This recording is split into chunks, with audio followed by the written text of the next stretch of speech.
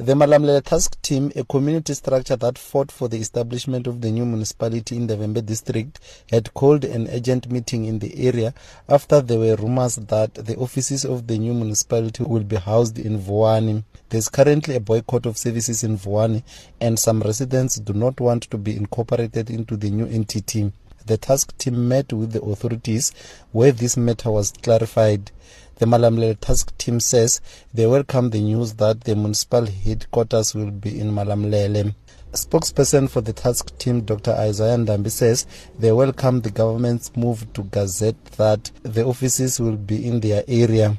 We have been to the highest provincial office of the African National Congress, that all the hearsays that were being spread around the country here are false. There is nothing correct about it, and the situation is as is, and that shall be finalized by the council after the election on the 3rd of August. MEC for Cooperative Governance Makoma Makhurupetje says that they are making preparations so that the council can have a smooth sitting after the 3rd August local government elections.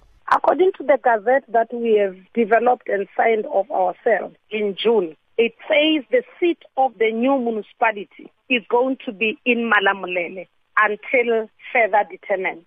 As we speak, that municipality doesn't have a name. The new council will come and consult the community what is the new name and how does it look like. But there is no one who has said there is going to be a seat of the municipality in Vuwani. That is a serious allegation which as government we don't know.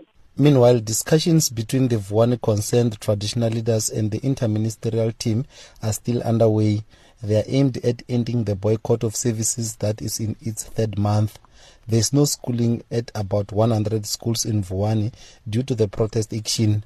More than 50,000 learners from grades 1 to 11 have been affected. Witness Tiva, SABC News, Malamulele.